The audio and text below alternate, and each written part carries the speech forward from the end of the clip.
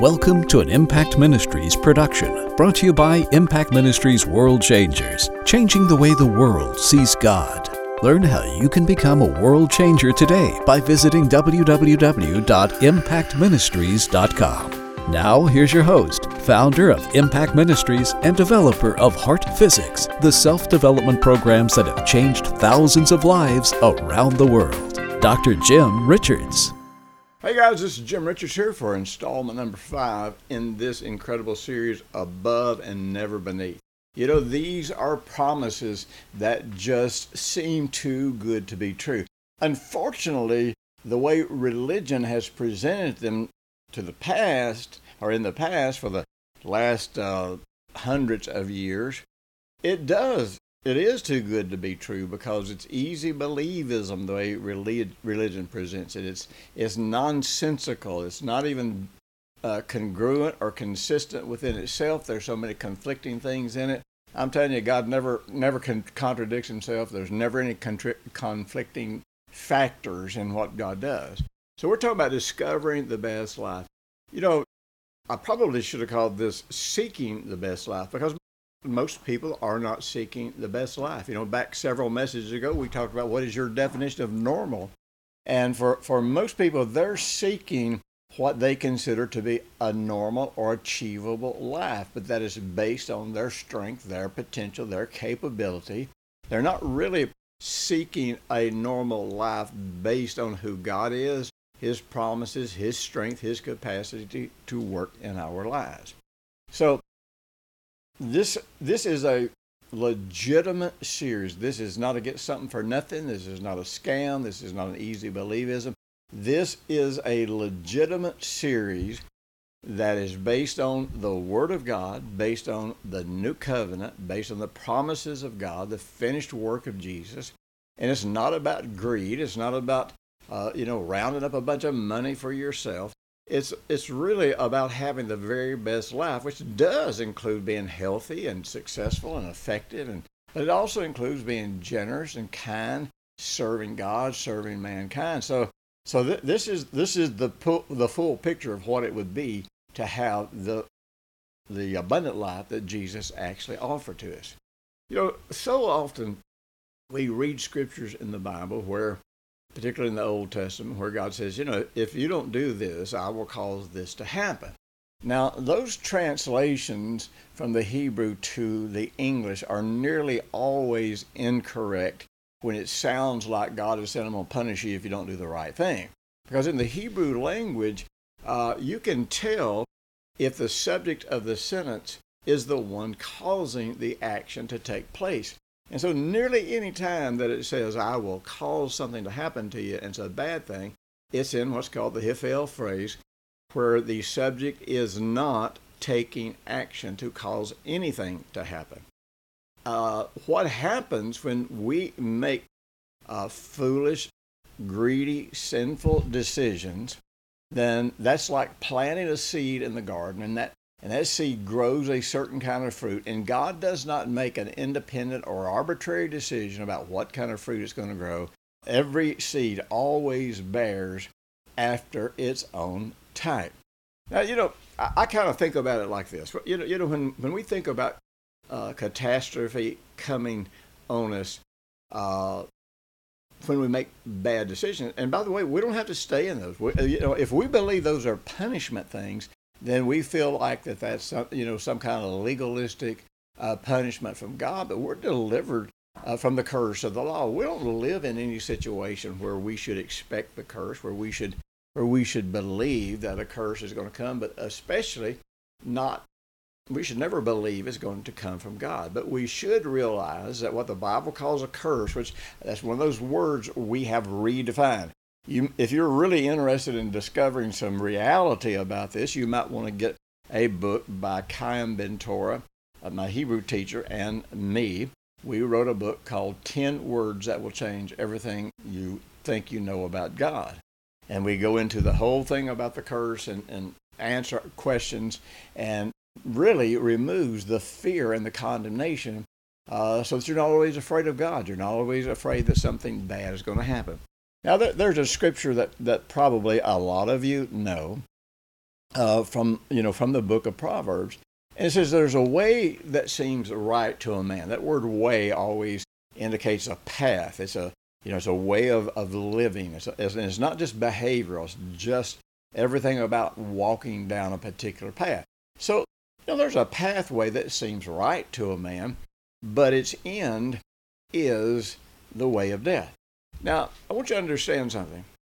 If we take this pathway, and if you look through God's Word, we look at them as laws and commandments that bind us and control us and limit us, but actually it is God saying this pathway is not the way to go. It will be filled with sorrow. It will be hurt.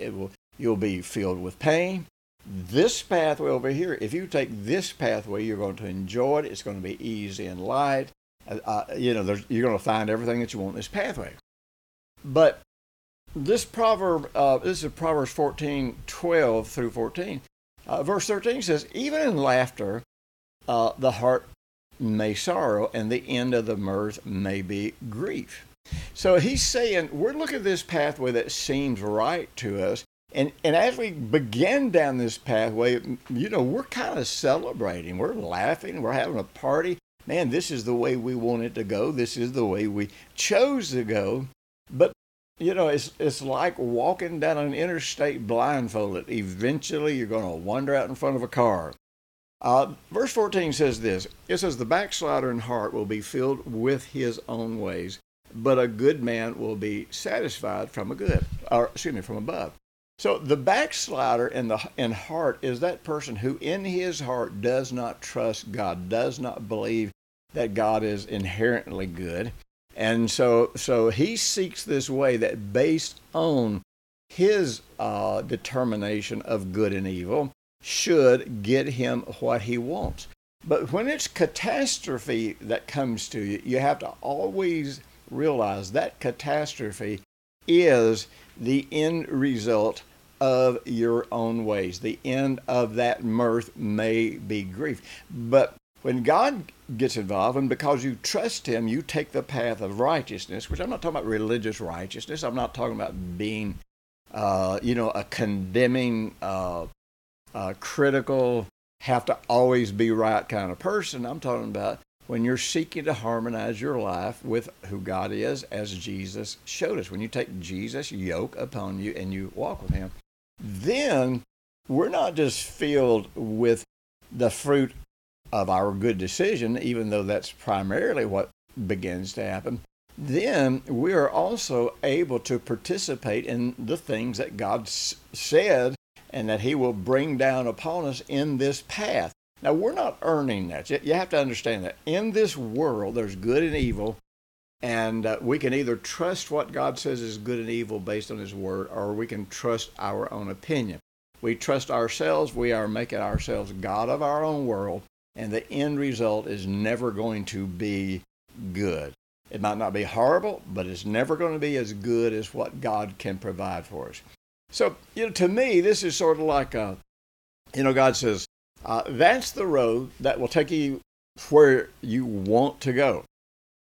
But I'm telling you, there's this other road over here, and if you take this other road, you're not going to like the consequences. As a matter of fact, you will suffer hardship, and you will possibly die. So the religionist, the unbelieving Christian says, well, why are you going to punish me just for taking another road? What's so bad about me taking another road? It looks just right to me. So in other words, in my infinite wisdom and capability and spirituality, I choose good and evil for myself, which means I make myself God of my own life. And that's where the whole battle started in the garden, was with Adam seeking to take control of his life and choose good and evil for himself. Now, man has always had control of his life because he's always had freedom of choice. But where faith comes in, we still have freedom of choice because we can listen to what God says. We can trust, and if we trust him, we will choose to follow him. We will choose to walk in whatever it is, or whatever pathway that he is calling us to walk in. So, So you have to understand something. When it comes to believing in God, and I hate to say this sounds so harsh and so mean. I don't really mean for it to. But when it comes to believing in God, you have to realize that the majority of people that I talk to or have talked to over the last 49 years really don't believe in God as the Bible says, because first and foremost, they don't believe in God as Jesus represented him. And you know that because they accuse God of doing things that Jesus never one time did. As a matter of fact, there are many times that if you do what Jesus did, you will be accused of being demon possessed or showing false signs and wonders. And so it amazes me how we have basically rejected Jesus as the exact representation of God, to always understand what the perfect will of God, but also understand the character and the nature of God. So, the book of Hebrews says this in the 11th chapter, and really, even in the Old Testament, it teaches us this, that if we believe in God, it's not just believing that God exists. That's the first part. See, faith in God says, first of all, I believe that God exists. But it also goes on to say that I believe he's a good God. He is the rewarder. If I'm seeking him, which means I'm listening to him, I'm paying attention to him, then that will be rewarded not on the basis of legalistic works, not on the basis of performance, but on the basis of faith. Because in Hebrews 11:6, it says very plainly that without faith it's impossible to please God, because first you got to believe he is, and then you got to believe he's the rewarder of them that diligently seek him. There are a lot of people that do not seek God based on faith, on believing who he is. There are many people that seek God based on dead works, believing they can actually manipulate God into something. Well, that is absolutely not what this series is about. This series is about walking with God, living in harmony with Jesus, so that all things come together for your good. Now, there are two conditions that must work or be present in order for everything to work for our good. We read this scripture, Romans 8:28, where it says, and we know that all things work together for good to those who love God, to those who are called according to his purpose. So there are two factors, and we have already talked about loving God and talked about how that God has called us to this intimacy where he wants to be our personal coach. He wants to be our personal teacher. He wants to lead us. He wants to protect us. He wants to empower us so that everything we have is green pastures and banqueting tables and a life that's well lived, a life that not only is well lived for us and for our benefit, but a life that is well lived as a blessing and a testament to other people. So we've already talked about the whole love part of that. We talked about that, I think, last week or the week before.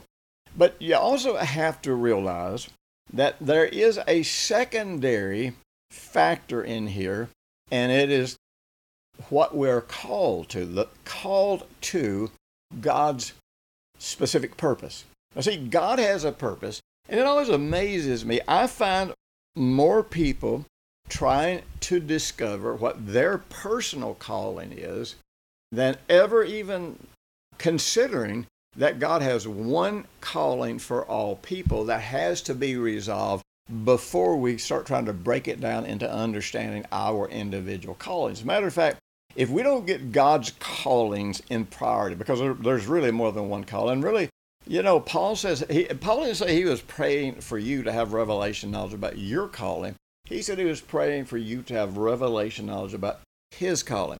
How does his calling affect my life? How does his calling play into my life? How does how does this come to bear on anything with me? And I'm telling you, if you don't discover and harmonize your life with his calling, even when you're quoting the right scripture, even when you're believing the right scripture, you will never see consistent results. Now I'm telling you, I'm about ready to give you the linchpin or the hinge pin, according to how some people call it different things, that makes everything work. This is the ultimate foundation. This is the ultimate precursor to everything in your life always working out for good. So it says, whom he foreknew, he also predestined. So foreknowledge does not mean foreselection. And actually, predestination, most of the places that word is used in the Bible, is not who is predestined, it is how something is predestined. In other words, the way of something is predestined. So one of the things that we know, first and foremost, is God predestined before the foundations of the earth that we would only come to know him as he really is through the Lord Jesus Christ. Now, you have to understand, God lives outside of time and space. And so God the Father has never been seen by anyone except Jesus, who was part of the Trinity. And so Jesus is and has been and forever will be the only person that could come to planet Earth and say, now look, you got all this stuff that you call the Old Testament, you got all these commandments, you twisted them up in a bunch of legal mess because you changed God's motive and God's intention for giving you those commandments and for saying all those things and trying to help you understand how to choose good and evil. And so only Jesus could come because he was God, he was with God. He, according to Hebrews 1:3, was the exact representation of God. So Jesus came so we could, number one, find our way to the true God, not our opinion of God, not our denomination's opinion of God, not anybody's opinion of God, not your own opinion of God, so that we could come to the true God represented by the life, the ministry, the teachings of the Lord Jesus, an ultimate expression of God's love, of course, where Jesus died, was buried, and was raised from the dead to deliver us from the power of sin, the power of all of these things that could work against us. But anyhow, let's get back to this verse because we don't have much time. Now listen, on my six message series, Always Above, Never Beneath, I can go into more detail because every one of those messages in that series are about an hour long. So you're talking about 30 hours that you will have in addition. It is not just a repeat of this. It is some of this, but a whole lot more. So really, by the time you get through with these 30 hours in this audio series, and you finish these right here, you're going to understand how all things can always work for you and how you can win in every situation without hurting other people and making other people lose. And so you can download that right now, or you can order the CD series of that.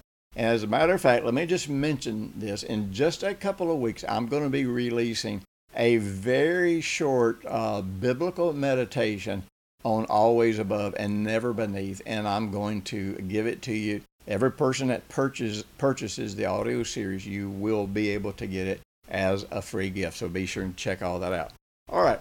So it says that one of the things that God predestined, in other words, this was so important, he decided this. And he decided this outside of anybody influencing him, outside of anybody talking him into it. He said, we are predestined to be conformed to the image of his Son. Now, you have to understand this. Image has to do with our identity. It's not image in the sense of you just kind of look like him. You know, when we were created in the likeness and the image of God, this was more about internal characteristics than it was physical characteristics. So why do we need to be conformed into the image of his Son? Well, religion will tell you that when sin entered the world and man fell, that man lost his authority. Well, the problem is there is not a single scripture in the Bible that tells you man lost his authority. But in fact, there are scriptures that tell you that the problem with planet Earth is that wicked men still have authority. They just use their authority for wickedness and for evil. And sadly, the church has become so religious, we don't know we have authority. So we're hiding over here in the corner doing nothing to maintain the stability of the world and bring righteousness into the world because we're waiting on God to do that. We're begging God to do that. And God's like, no, I gave that job to you. That's the only thing you had to do. The quality of your life here on planet Earth and the quality of your life as you live it is all based on you using your authority. And if you don't use your authority, I can't use it for you, because that would be the violating of your will, which would make God a liar, and all of creation would implode at that point. Now, the word conformed is a compound word that means to be jointly transformed. What does that mean, jointly transformed? Well, you see, Jesus became our sin. Now, he had never sinned himself. He was righteous, but yet he became our sin. Now, I don't even know what that all means. In the book of Isaiah, in chapter 53, when it talks about Jesus' death, it is a plural word. So this is talking about something that was greater than just physical death. Now, don't twist this into anything I'm not saying. All I'm saying is what I'm saying. I'm not saying more than what I'm saying.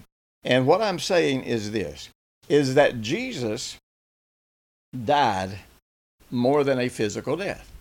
Now, when we talk about spiritual death, sadly, and particularly if you talk about spiritual death in relation to Jesus, people's head just catches on fire.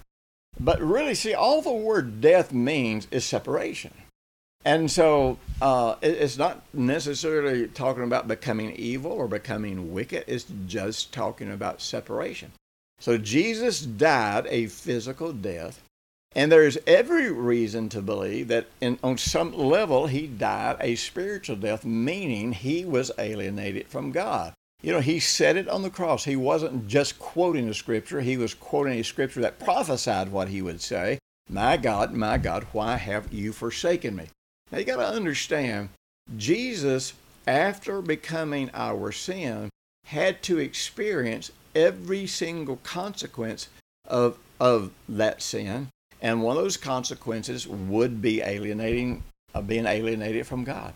And so Jesus dies. And however you understand that, I'm all right with it. I'm not trying to tell you you have to believe it exactly like I understand it, because the truth is, a lot about it I can't say that I understand. I just know that Jesus died physically, but Jesus also died the death of a sinner. However you wrap that up, that's fine with me. But the end result is, when Jesus died, he refused to accept his circumstances. You can read it in the 2nd chapter of Jonah. You can read it in Psalm 28. You can read it all over the Psalms. If you will look up Messianic Psalms, you will find places that are exact quotes of what Jesus was doing in Hades. And some people say, well, wait a minute.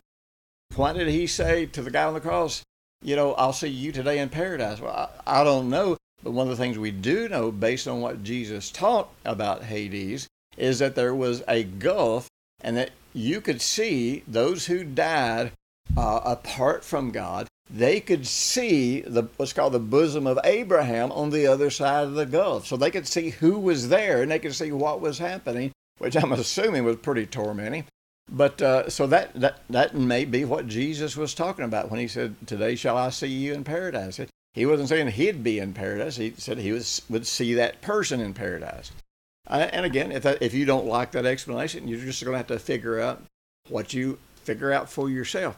But all that to say, Jesus was bound in death, alienated from God by our sins. And so Jesus starts acknowledging, I am king forever after the order of Melchizedek. I am your only begotten son. So he started acknowledging all these things about who he was, that his circumstances were completely denied. And so Jesus was being overcome, and everything that he talks about in these passages about being in the belly of the earth, it's like, man, the bars were round about me, the moss was about my head. I was about to give up, but then I said, you are my God, I will trust you. You said you will not leave my body in the grave to see corruption. You said you will raise me on the third day. And so he's constantly reminding himself of who God said he was, and he had to establish his righteousness in God based on what God had said. He had to harmonize every aspect of his belief, of his heart, of his faith in what God had said about him. And so by doing so, he was raised up by righteousness, leaving all that sin behind. Now, joint transformation means we look at ourselves and we see that we died when he died. We see that we were held in the grave with him when he was held in the grave. But we see that he trusted God to believe the truth about who he was. Now, you're talking about being above and not beneath. And because he established that in his heart, the righteousness of God, the righteousness of his identity raised him up. And so in recovering his identity, if we unify with him and see our death with his, see our sin taken to the grave in him, see ourselves raised up in righteousness in him, see ourselves sitting at the right hand of God in him, see ourselves receiving an inheritance because we are in him, then suddenly we have become one with his transformation to recover his identity, which is where we experience a transformation to cover our identity. Now, I got news for you. When we recover our self-image, our identity, our likeness and image of God, then we will instinctively and intuitively use our authority to establish those things that are in harmony with God. We're not trying to remember the right thing to do. We're not trying to try real hard at the right thing to do. We are trusting. So much has been taught about, our identity, but most of it is taught about our identity from a legal standing or from a positional standing. But I got news for you. Nothing is real until you believe it in your heart. And when you believe it in your heart, the grace of God which flows from your heart makes you able. It makes you capable. It equips you. It empowers you in every way to make that reality of your identity become the reality of your life here in this physical world. And so the problem is, apart from identity, the real truth is there's very few things that are ever going to work just right. So once I am in this deep love connection with God, and every time we face a new challenge, we just need to go back to the cross, and we need to reconnect to that put on, put off, just like we did when we gave our lives to Jesus. And then we will find ourselves in that path where all things work together for good, where we're always the head, where we're never the tail. Listen, share this message with people, and check out the other messages I got on drjimrichards.com. And you know what? If you'd like to find out how to help us raise up 1 billion disciples around the world, jump on my website and look at World Changers or Operation 1 Billion.